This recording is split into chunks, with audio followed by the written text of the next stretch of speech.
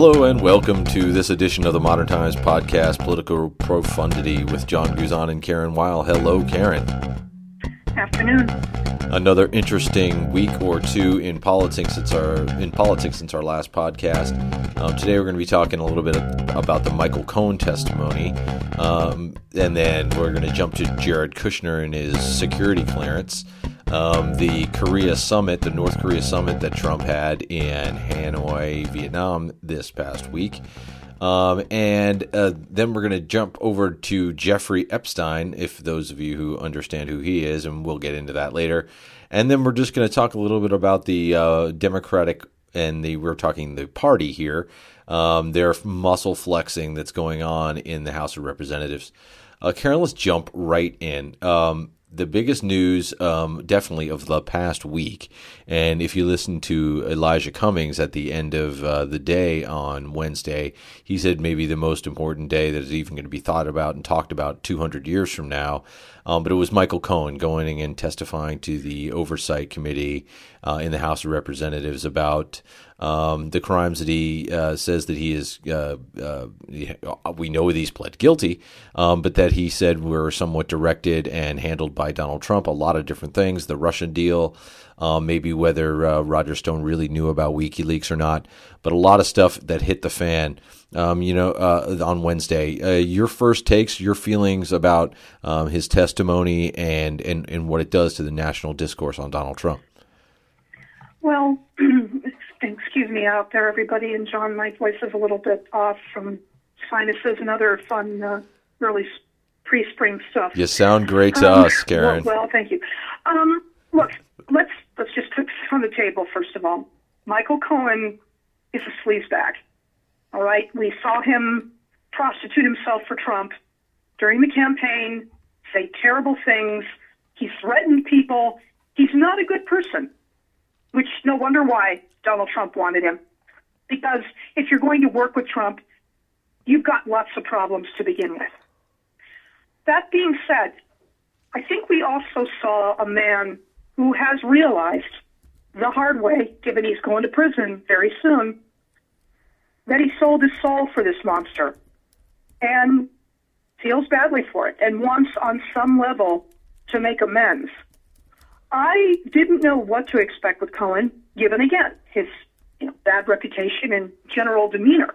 But I have to say, John, I was surprised at how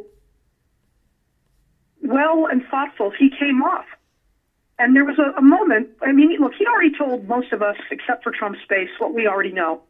Donald Trump is a profoundly bad person. He's a racist. He's a pathological liar. He's a complete and utter scumbag who's cheated on his wives. And although I guess Cohen knocked down rumors that he might have hit Melania Trump, and anything about the quote-unquote infamous P tape, which, I'm not sure I ever want to see or know about. That's the stuff of nightmares. And of course, he did not discuss any alleged collusion between the Trump campaign and Russian officials, as he did say that the Mueller team is looking at that. But he said something that I thought was pretty striking. And he told Republicans, and I'm sorry, the GOP really is the best you can do.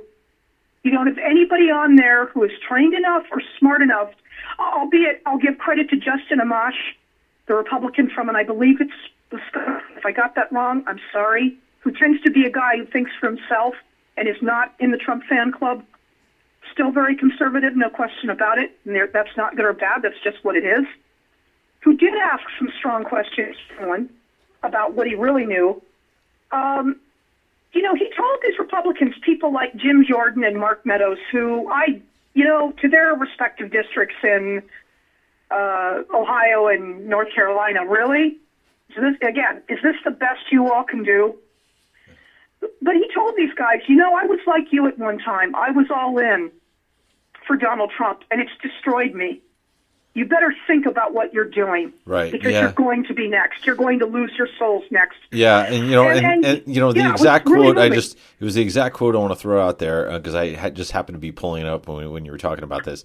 But what he said is, "I can only warn people, and the more people that follow Mr. Trump as I did blindly are going to suffer the same consequences that I am suffering."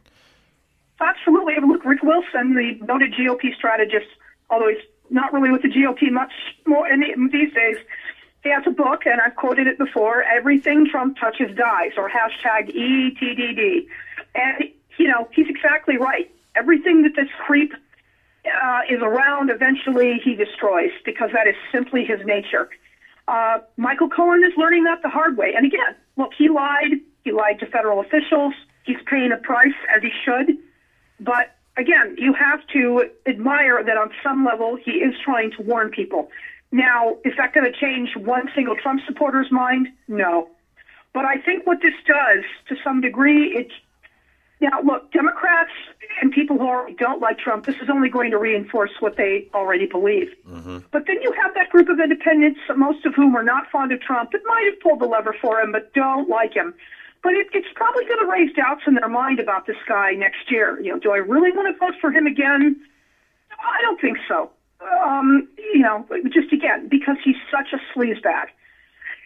So again, we didn't learn any grand revelations about, in terms of Trump truly violating the Constitution, although it's obvious. One thing Cohen did mention, that Trump wrote checks to him when he said he didn't, in 2017, when Trump was installed into the Oval Office. So yet another of Trump's, what is it, 1.6 billion lies now since taking the office.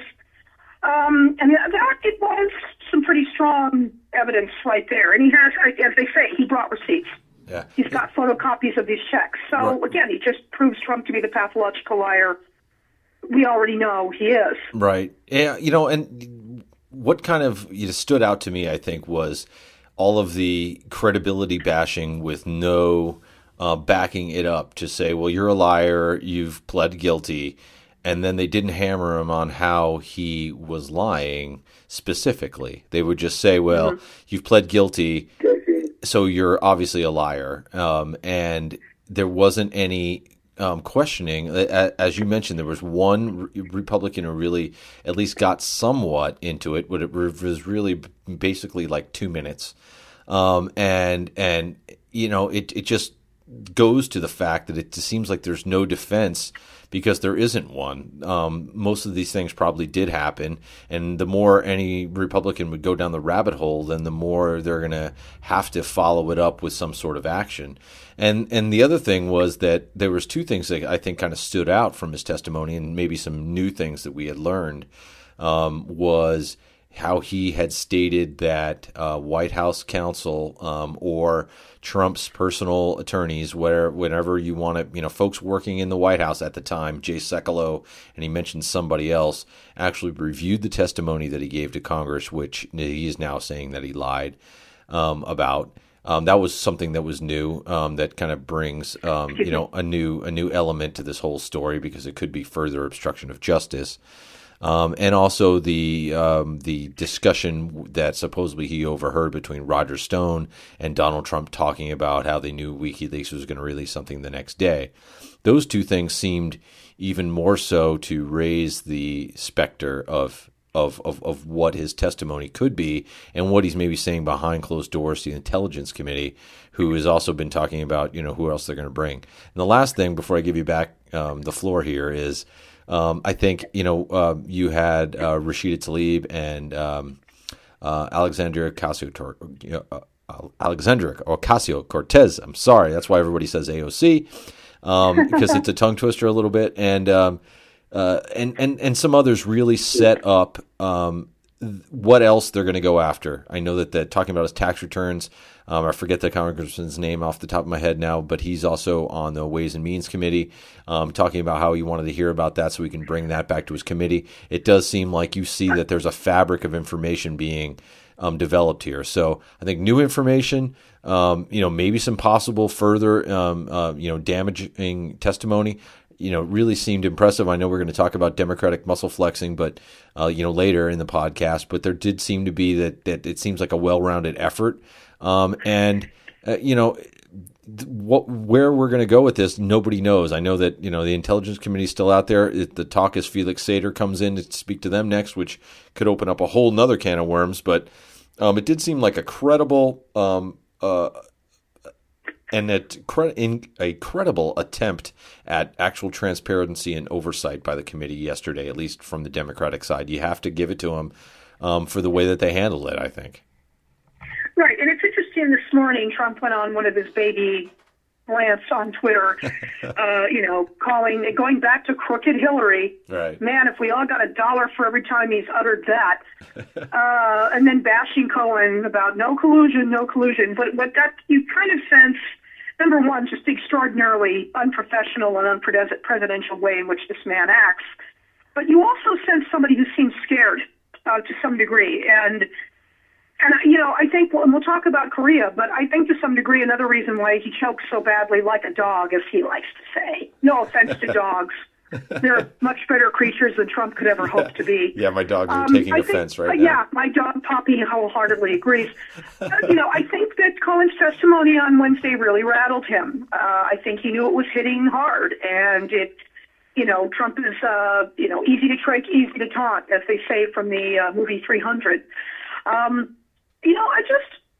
There's a great column out today by Jack Holmes, who's kind of a centrist columnist for Esquire magazine, very good writer. And, to me, he writes about the Cohen testimony amongst other of Trump's disasters this week, but he ends with this paragraph about Trump, what makes this all so dangerous. And another thing Michael Cohen said, he was concerned that if Trump does, either he is somehow forced to resign between now and 2020, or he gets impeached by the House, the Senate probably won't convict him, remove him, or he loses in 2020, that he will not willingly and peacefully allow the transition of power, which is something other, not political fixers like Cohen, but political analysts and others have been saying, the concerns at Trump, because he so disregards democracy in this country that he will not leave willingly. But Holmes has this paragraph at the end of his column. There is nothing he won't do. Now, that staying out of jail might mean staying in office, and we're probably about to find out just what that entails. Yeah, that's a bone-chilling part of the sentence. I've seen those sorts of things already, and it's like the same thing that we've been talking about, at least as far as my opinion is let's cross that bridge when we hopefully come to it. At least that means that the end is might be near. But I just can't see that anybody surviving that or being able to do that. It would be another black mark on the United States history, I think, which he's probably created several at this point. But it just. Just to go and maybe to see, how that judgment might get there. I thought it was interesting that what Trump had said about Cohen's testimony was he gave him credit because he almost justified Cohen and gave him more credibility by saying, well, he didn't lie when he had the opportunity to lie about collusion. At least he told the truth about that. So even in his, trying to trash Cohen when he was in Vietnam, or Trump specifically, I'm referring to here. He set him up and gave him some credibility because Cohen did say, I don't know directly 100% that there's evidence of collusion, although I suspect that it's there. And Trump gave him that kind of that bounce of credibility, which just shows his inability, I think, to really pull anything off besides some sort of New York, real estate deal, which we all know are shady and, in the first place. So, never should have been president. And I think that just shows itself every day. And I just think, we have to keep our democratic processes alive and we'll be rid of the virus, at some point. I hope you're right, but you probably are. But again, and I'll just go back one more thing to Holmes' column, just said, the vice is tightening on Trump, in terms of having to finally be held accountable. And, as he writes, there's no bottom, and there's no end to what this grotesque creature embodying all the worst instincts of the American psyche might do. He has corrupted the office, ransacked the operating norms that allow a healthy democracy to function, and convinced his allies in Congress to abandon their role as a co-equal branch of government. And when we saw that with Republicans like Jim Jordan and Paul Gosar, I mean, again, thanks for nothing, to that Arizona district, man, for putting that guy back in office. Yeah, unfortunately, it's Gosar, and he's from Arizona. Embarrassment after embarrassment on their part. I'm not saying the Democrats necessarily hit as hard as they could have. Again, you rightfully credited Alexandria Ocasio-Cortez, and then I think the name of the gentleman he has an Indian name, Krishnamurti. I'm sorry if I butcher that. He asked specifically about financial questions. And I will say Elijah Cummings, handled the hearing as well as he could and did have a very emotional, eloquent speech at the end of, look, we're doing this to find out what's going on. And it's not going to be pretty. And, but again, I certainly, I don't think all Democrats necessarily flexed their muscles or showed, really hit more to the heart of why Trump is such an illegitimate president. But they still came off better than Republicans, running interference for Trump. And they basically failed. Yeah. Especially one other thing I want to mention about that whole show was, of course, when Cohen was talking about Trump's racist attitudes, which have been obvious for years. Uh-huh. At one point, Mark Meadows had one of the HUD administrators who's been a vocal Trump supporter, Lynn Patton, who is African American, come and sit down behind him during mid-hearing. And of course, you probably heard some of the feedback from pundits where they were just sort of shocked by that. And Tlaib said something specifically, and there was a dust-up over whether she was calling Meadows a racist or not. Right, and it was just the whole thing seemed so very odd. And Patton, I felt badly for her. She looked really uncomfortable. I'm sure she did not appreciate being, whatever her, misguided support of Trump may be.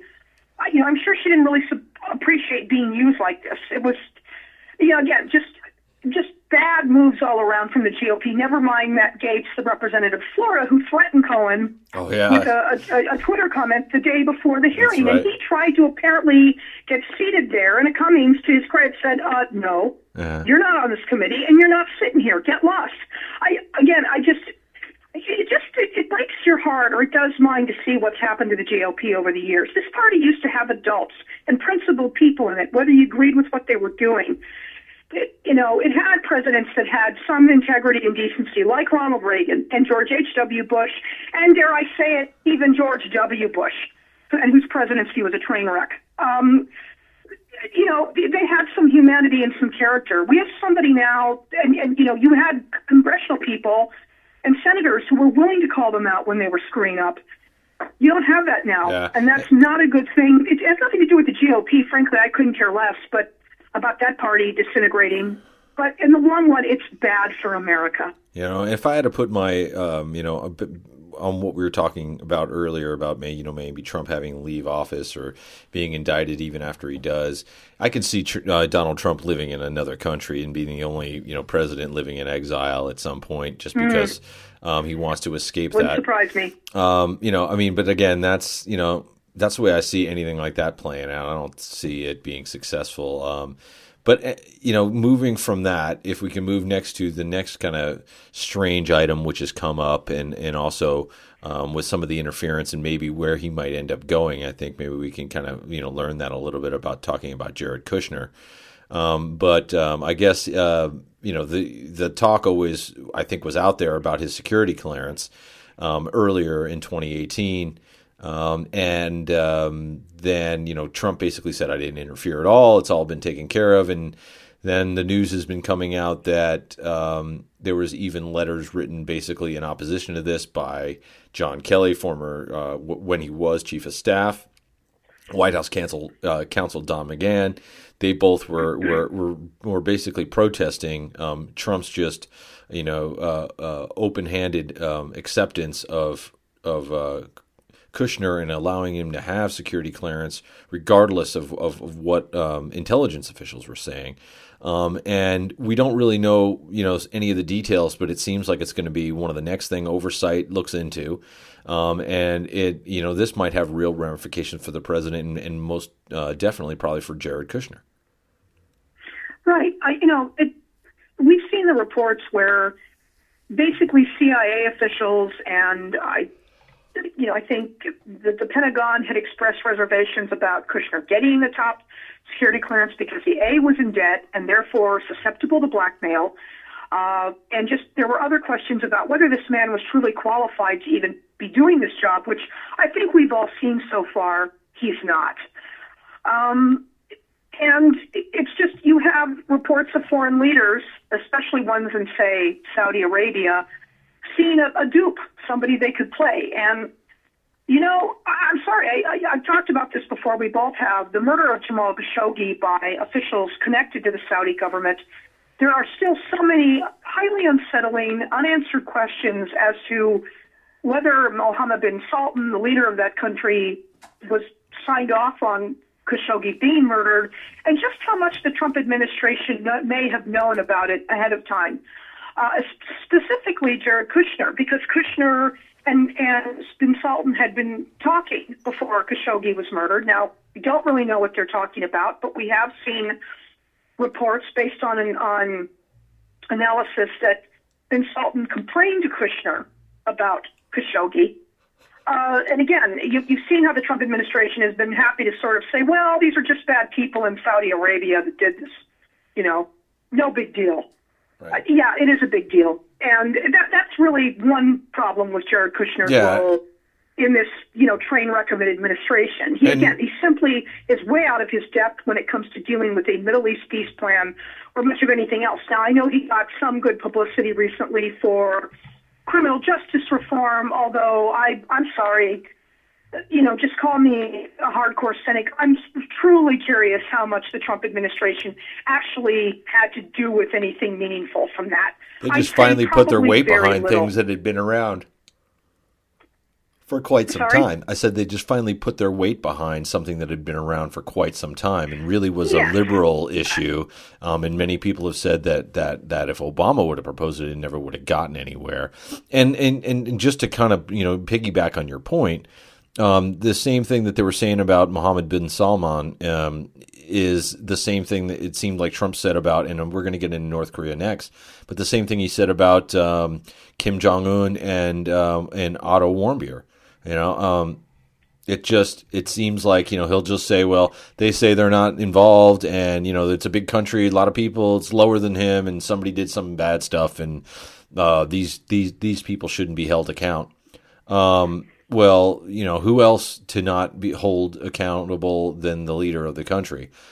Truman said buck stops here, and maybe, that's a good way to start. Right. It's just, again, Kushner is not the right person to be running any of this.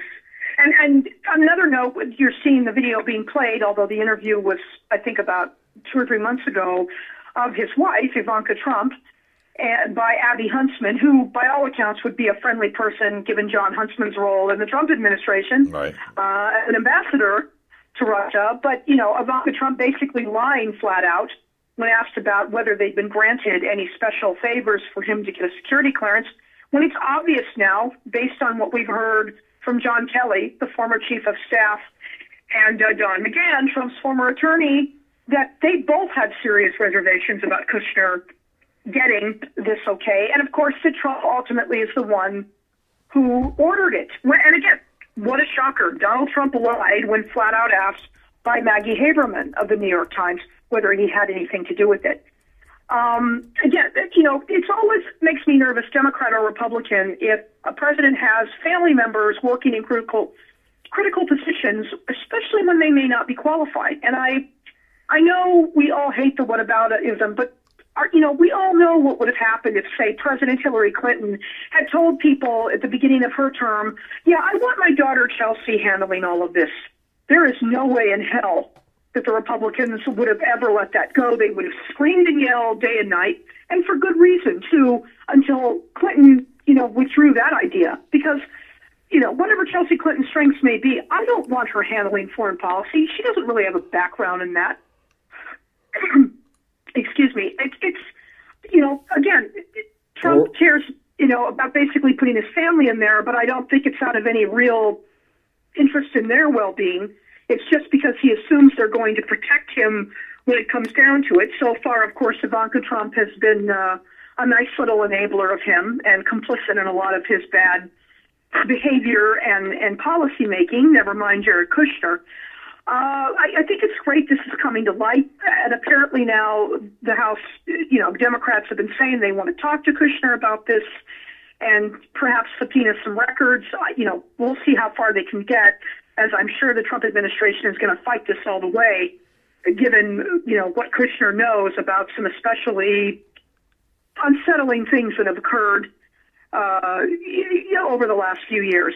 Yeah, so but again, none of this is surprising. And, I think what the story that Ivanka and Jared are coming out with now, I think had been recently reported, is that there is they didn't know about the whose influence was used. They just knew that it happened. It's like the plausible deniability train never ceases to stop running through Trump Town. It's everybody's, I didn't know that, or it's like no one seems to know anything. There's all these weird coincidences that happen, all these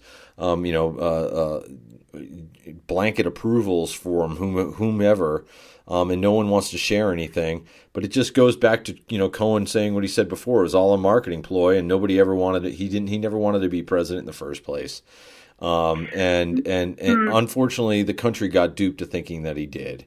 And here we are. I think it goes right into our next topic. I think here, this North Korea deal, all marketing, no substance, elevating the wrong things. Now, Kim Jong-un has some face to save because now he looks like he's not getting things done, although he does have a win that he can put in his pocket, which has recently come out, which is that they're going to suspend joint military operations and drills with South Korea. That is, the United States is. One of the things that Trump acquiesced to in Singapore has now become official and permanent. But it seems like that whole the first summit, the second summit, all marketing ploys, and now they've even failed, and now we're left with nothing. And Trump just raising Kim Jong-un's profile and maybe the chance for problems in the future. It seems like a very risky gamble to take just because you want a Nobel Peace Prize, possibly. Which I seriously doubt. And on a minor aside, Trump had claimed that Shinzo Abe's administration of Japan had submitted him as a candidate for the Nobel Peace Prize. Abe, people have kind of hedged on that, and it turns out, according to some reports, none of it was true. Again, not a surprise, given what a pathological liar Trump is. Maybe we should start calling Trump. Maybe we should start calling Trump Tommy Flanagan instead. I don't know for anybody who remembers John Lovett's Saturday Night Live character of the pathological liar, but it does seem very true to home. And I'm sorry if I cut you off there, Karen. No, it's no problem because you're absolutely right. Look, the first summit last year was useless as well.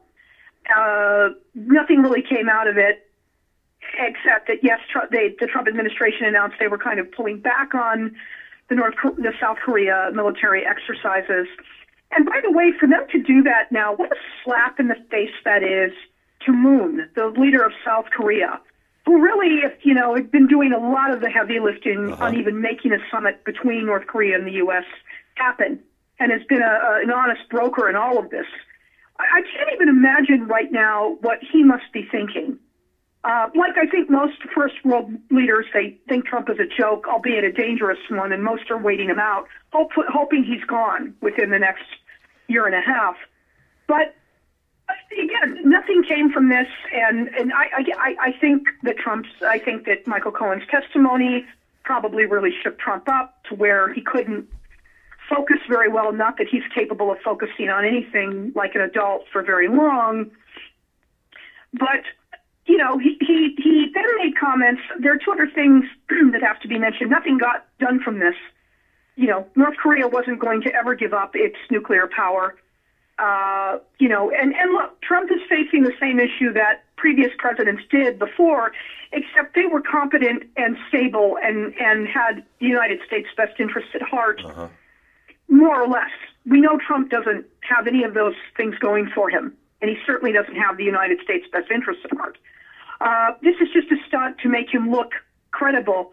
And it's his jealousy, of course, of Barack Obama's Nobel Peace Prize. And I will say, from 10 years ago when Obama was awarded, I didn't really feel that the former president deserved that.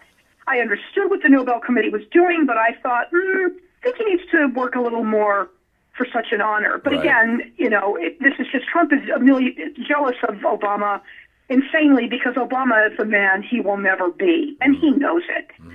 But I think another thing that came out of this, of course, when we saw Trump standing next to Kim, was his then disgraceful capitulation on the case of Otto Warmbier, who, as we know, the North Koreans held. Then Warmbier fell into a coma which this day I'm not sure it's fully understood why. Well, I think they know that it was. I think they know it was trauma. I think they know that. Trauma, yes. Thank you. And then, they released him, and then he died not long after. Of course, Trump took all the credit for that, even though he had very little to do with it. Most of the heavy lifting, again, was done by Bill Richardson, the former New Mexico governor, who's had a long and laudable reputation for getting people freed from other countries. And I believe the name of the other gentleman who worked hard on this was Mossberg, and I may be messing that up, and I'm sorry about that. And even Trump even had Warmbier's parents at his address to Congress last year, kind of using them as props. But he basically said, I take Kim at his word that he didn't know anything about Otto Warmbier, which it's never been proven that Kim didn't. And, it's funny, John, this is the same thing he said with his horrible knee pad performance in Helsinki last year with Vladimir Putin, that he said with MBS, with any other vile world leader, that I take him at his word that he didn't do anything. And, that's the only thing Trump can say because, frankly, he's such a flat, one-dimensional creature. He isn't capable of any nuanced thought. But this is just spitting in the face of Warmbier's parents and of the memory of this young man. It is one of the just trillion vile things Trump has done since being installed as president. He could have just either said, we don't really have strong evidence, or, I still feel the North Korean government, while I appreciate them letting Warmbier go, still acted badly in all of this. But, of course, this goes back to showing what a spineless coward Donald Trump is. He talks tough and calls Kim Little Rocket Man, but the moment he stands near him, again, he's on his knees, begging for affection. And another thing we know that happened after Trump left, North Vietnam looking like a buffoon, he goes right to Sean Hannity on Fox News because he's got to prostrate himself before his base because he knows how badly he screwed up. But he's got to keep that base in his corner or he's going to be in big trouble, even more than he already is. But I can't even imagine what Warmbier's parents must be thinking right now. Well, they have come out, ripping Trump's statement. That is, an official thing that is going on. They are no longer in the corner. I don't think you'll see them at another State of the Union. They didn't take that very well. No, they didn't. And good for them for speaking out. And the Warmbiers have two other children. Again, you can't even imagine for any parent to lose their child from health reasons or just an accident or even a political tragedy such as what Otto Warmbier went through. You just the anguish and the heartbreak they must live with every day and trying to carry on with their lives. And for the president, and I use that term loosely when it comes to Donald Trump because he's not a legitimate one and he never will be. But for somebody who's the leader of your country to make these kind of horribly insensitive remarks after you then, take your parents to Congress and highlight them in a speech, there's not even a full word to describe how despicable that action is. But it's par for the game for Donald Trump. It's par for the course. It's what he does. He just always capitulates and always stabs, honest brokers in the back when it comes to pleasing people for whom, most of us don't have any use. And Kim is a murderer. He had his uncle killed. He's running a country that is basically a full-on dictatorship. And he just, as usual, like so many others, has just played Trump for the cheap kazoo that he is. Yeah, and so this was just a cheap stunt that cost us millions that was not necessary. I think Trump had some fundamental errors in his logic. I think in how he's able to get to Kim or how he was able to work a deal. And from what I had seen through the setup. And then comments that were made during the summit. The referral was that he can make North Korea he'll make a lot of money, and that Donald Trump is still seeing everything with the eye of a real estate developer. So, I wouldn't be surprised if he's spending his 2 to 4 years in office just trying to scout new development options from the perspective of being the president of the United States. And I think that it's a fundamental flaw when he went to Kim, and he had said plenty of times, Kim will make a lot of money. He's right in between. Look at that location he's in. He's right in between China and South Korea. You got some great beaches. You'll be able to do all these developments. And I think what he doesn't understand is that Kim Jong-un is the dictator of his country. He gets anything he wants. As you mentioned, he has people killed when he feels like it. He is the last word. He won't go to jail for it unless the government falls. There is no reason for him to be any richer. He runs the economy. It's not like here where there's a Federal Reserve. It's not like here where there's a Congress. It's not like here where there's secure businesses. He has what he wants. And there's no way that you're going to, Trump can go there and say, hey, we're going to open up your country. You're going to make a lot of money. He doesn't need it. Right now, his power is in keeping everyone else out. Because if that ever happens to that country, that means they want independent leaders. That means Kim is gone. There is no bribing him with more money because he has all of it in the country whenever he feels like it. And it's just a fundamental flaw in his logic, I think, on how he could reach Kim and why the failure was on the wall. And no one, I don't think, is happy that there's been a failure from Trump and his administration to denuclearize North Korea. But I think it was obvious for most people that his approach and the way that you go about, if you're trying to make friends with Kim, is not going to be the solution, because his only way to maintain his prestige, power, and wealth in that country is by keeping what he's got, and that includes these nuclear weapons at this point. Correct. And one other thing I just thought was, well, it's not really funny, but of course Trump, ironic, when he was, bleeding on to his faithful prostitute Sean Hannity on Fox News, why shouldn't I like him? He likes me. So, you idiot, this isn't junior high. We're not talking about leaders liking each other. It's especially when it's somebody as odious as Kim is. This has nothing to do with a popularity contest. We're talking about trying to keep a rogue nation in check, which is never easy, even when you have the most competent U.S. president involved, which Trump sure as hell isn't. This is it with Trump. This is what some of these leaders know. Be nice to him, flatter him. He'll do whatever you want.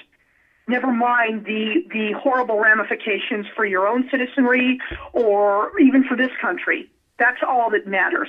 So it's just another, massive failure for Donald Trump, who, by the way, another thing I thought was amusing, he tried to throw Mike Pompeo under the bus when you saw his press conference.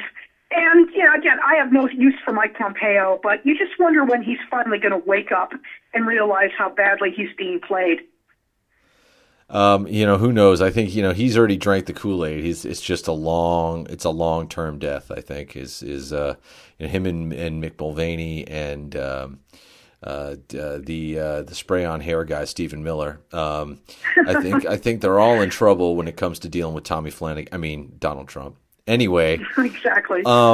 and again, Michael Cohen's telling you guys what's going to happen. It's going to be you next. Let's jump to something else that's going on in the Trump administration, or roiling the Trump administration, is Jeffrey Epstein. And we'll let you set this one up and discuss it. Well, Jeffrey Epstein is somebody who was sentenced to just 13 months in a county jail based on a deal with the federal government for sexually abusing many young girls. This is a guy, he was a money manager, multi-millionaire, had a plane known infamously as the Lolita Express, but also socialized with Donald Trump. And in fairness, Bill Clinton, although it's to be fair to Donald Trump and Bill Clinton, there's no evidence at this point that either one, sexually abused an underage girl. Participated in any of Epstein's activities. Yes, correct. Okay. Other than they flew on his plane. But again, this sleazy company that Trump, it's not surprising. And Clinton, certainly, as we know, should have known better, but he's had his share of bad behavior. He's in the nicknamed past, Slick Willie. Not to the extent Trump has. Right. He's not nicknamed Slick Willie for nothing. Well, precisely. And look, he got impeached, though. Again, I've said this a million times. When you impeach Trump, you can complain to me all you want about Bill Clinton. But at any rate, there was a very sleazy deal that was done with Alexander Acosta, who's Trump's labor secretary, when he was a federal attorney. That gave Epstein this sweetheart deal where he basically could be at his work all day before he had to go back to a jail in Florida. And, the girls who were violated here are now talking. They're being public about this, about the dozens of them whom Epstein violated. This also draws in one of Trump's biggest defenders right now, Alan Dershowitz, who may or may not have had some involvement with these girls. It should be mentioned, by the way, Dershowitz was an attorney of Epstein. Another one who was an attorney is, speaking of Bill Clinton, Kenneth Starr, the infamous prosecutor in, Clinton's impeachment case, who, of course, after that all died down, and, Starr went to Baylor University, and then he had to resign in disgrace because it was revealed that there was considerable sexual abuse going on with the Baylor football team. Starr knew about it and didn't do a damn thing. Starr continues to sit there and also be a prostitute for Trump, claiming he shouldn't be impeached for anything.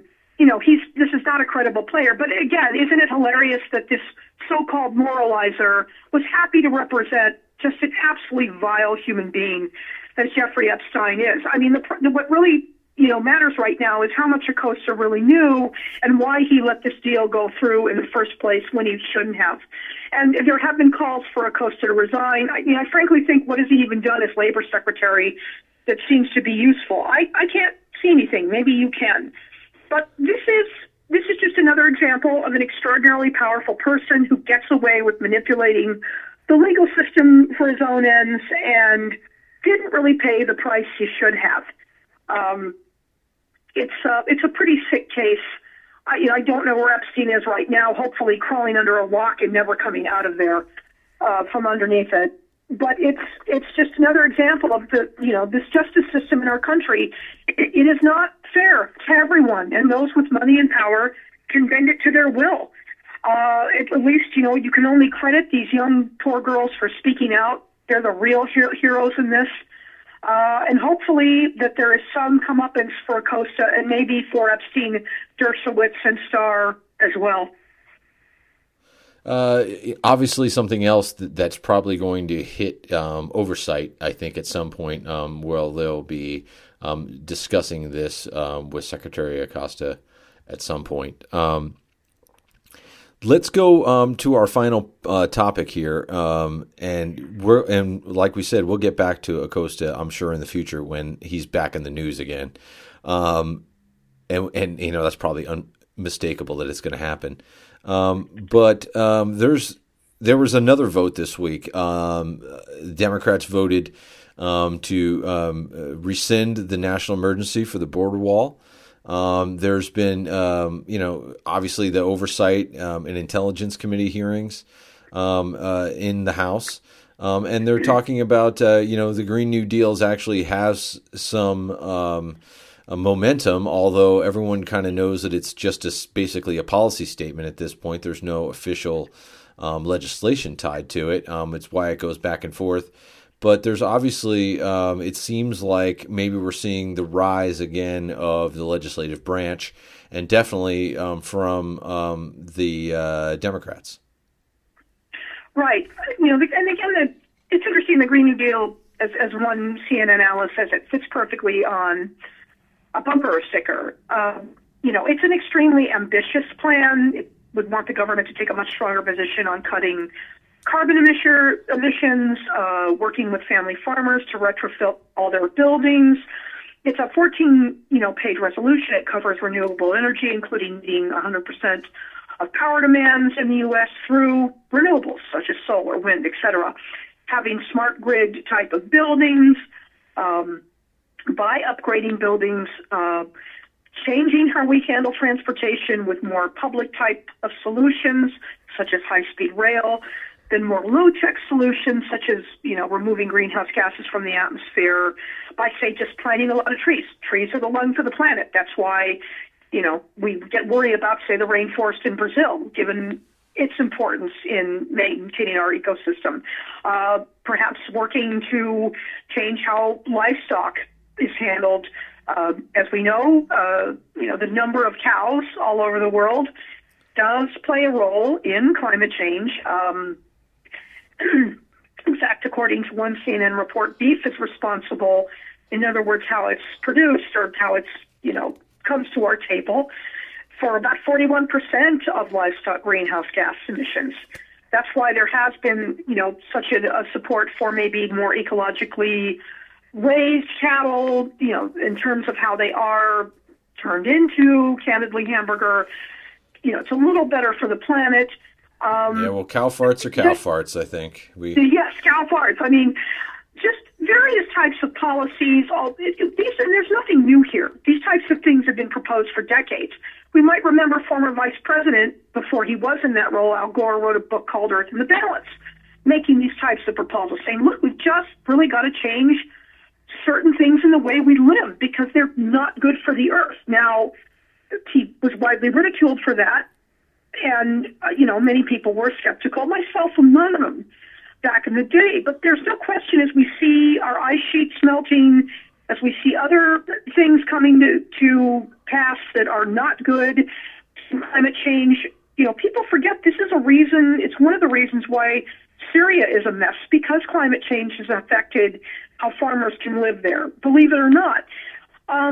We've seen, where I live in California, horrendous forest fires on a scale that didn't happen before. There are a lot of disturbing forces in our environment. I think while this could win a lot of Democratic support in the House, I don't know where it's going to go in the Senate. Even if both houses pass it, Donald Trump doesn't have the foresight to sign this. That said, even if it doesn't happen right now, if we have a different president in 2021, God willing, and hopefully voters wake up to that, although most have, you could have a Democratic president want to say, or even if I suppose we had a rational Republican say, it's time we really start tackling the climate change, not only through the Green Deal, but also through having businesses get on more board. Honestly, I think that when Republicans proposed a carbon tax, that was a much smarter idea than, say, cap and trade.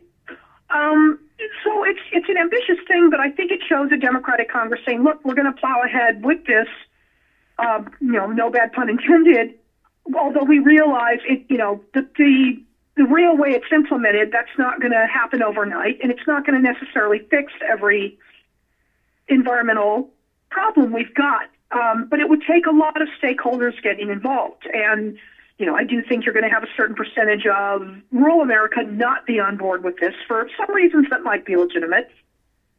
Or even urban America, perhaps not necessarily willing to, jump on board with everything either. Look, I will say, living in California, our new governor, Gavin Newsom, has put a stop to a high-speed rail project because the cost of it is ballooned to $77 billion, and there are a lot of problems with it. But I think it shows, it shows a very different Democratic Party than we've seen in some time. Between that and them passing legislation to tell Trump, your wall is ridiculous, your national emergency is ridiculous. Now, again, are they going to get the Senate to be on board with that? Probably not, given that the Senate's in GOP hands, although you've heard Republican senators and some lawmakers say, we don't want a Democratic president being able just to declare a national emergency for things we're not fond of, like a Green New Deal, like health care for all, for example. So that they're showing this kind of muscle is, it on some level it's a huge change from what we've seen. But that's what happens when a different political party wins a House, a branch of Congress. They're going to start, making plans.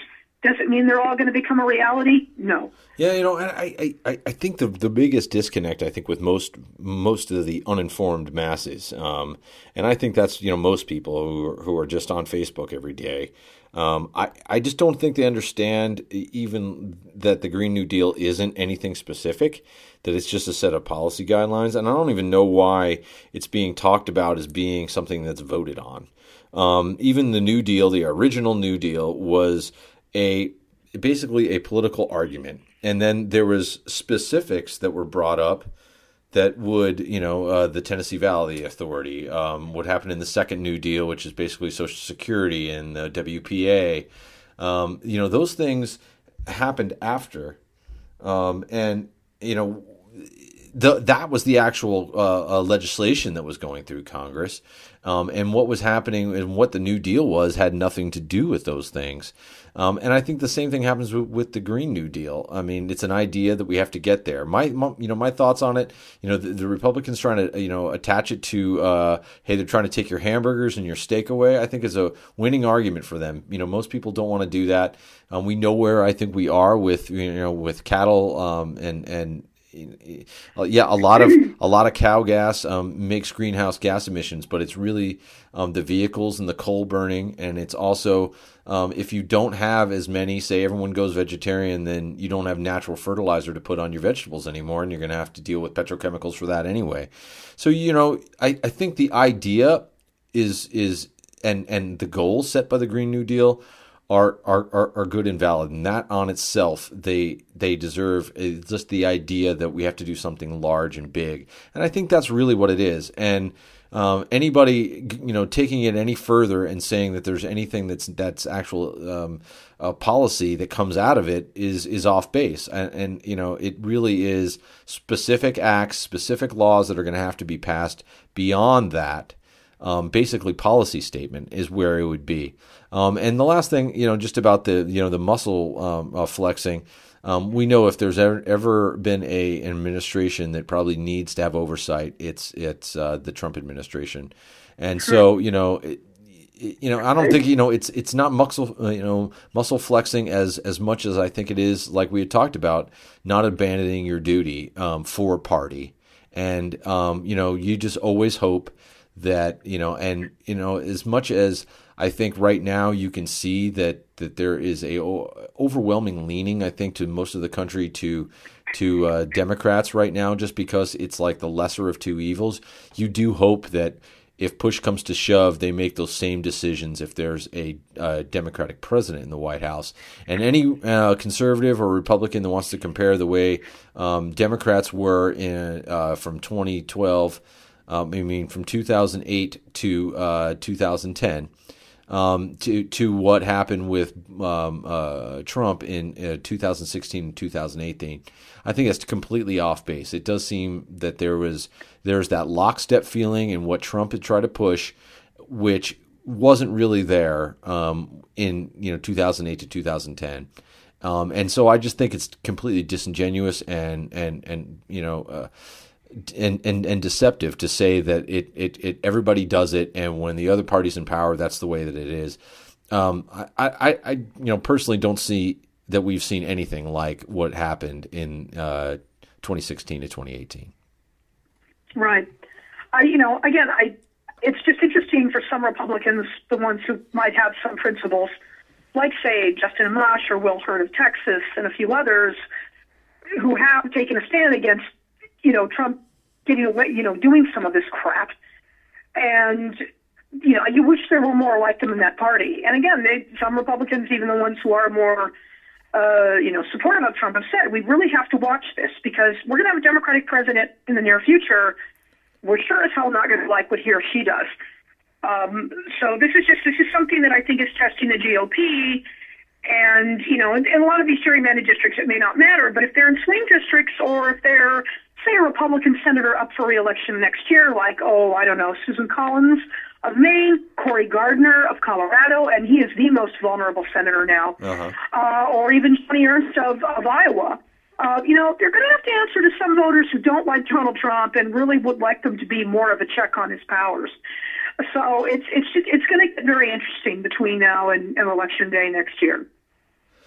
Karen, again, a big week. I'm sure we have more big weeks ahead of us. What's going to go on, I think, next week with Michael Cohen is going to be just as interesting, whatever kind of pushback it happens. And I'm just glad that I have you to talk about all of this with.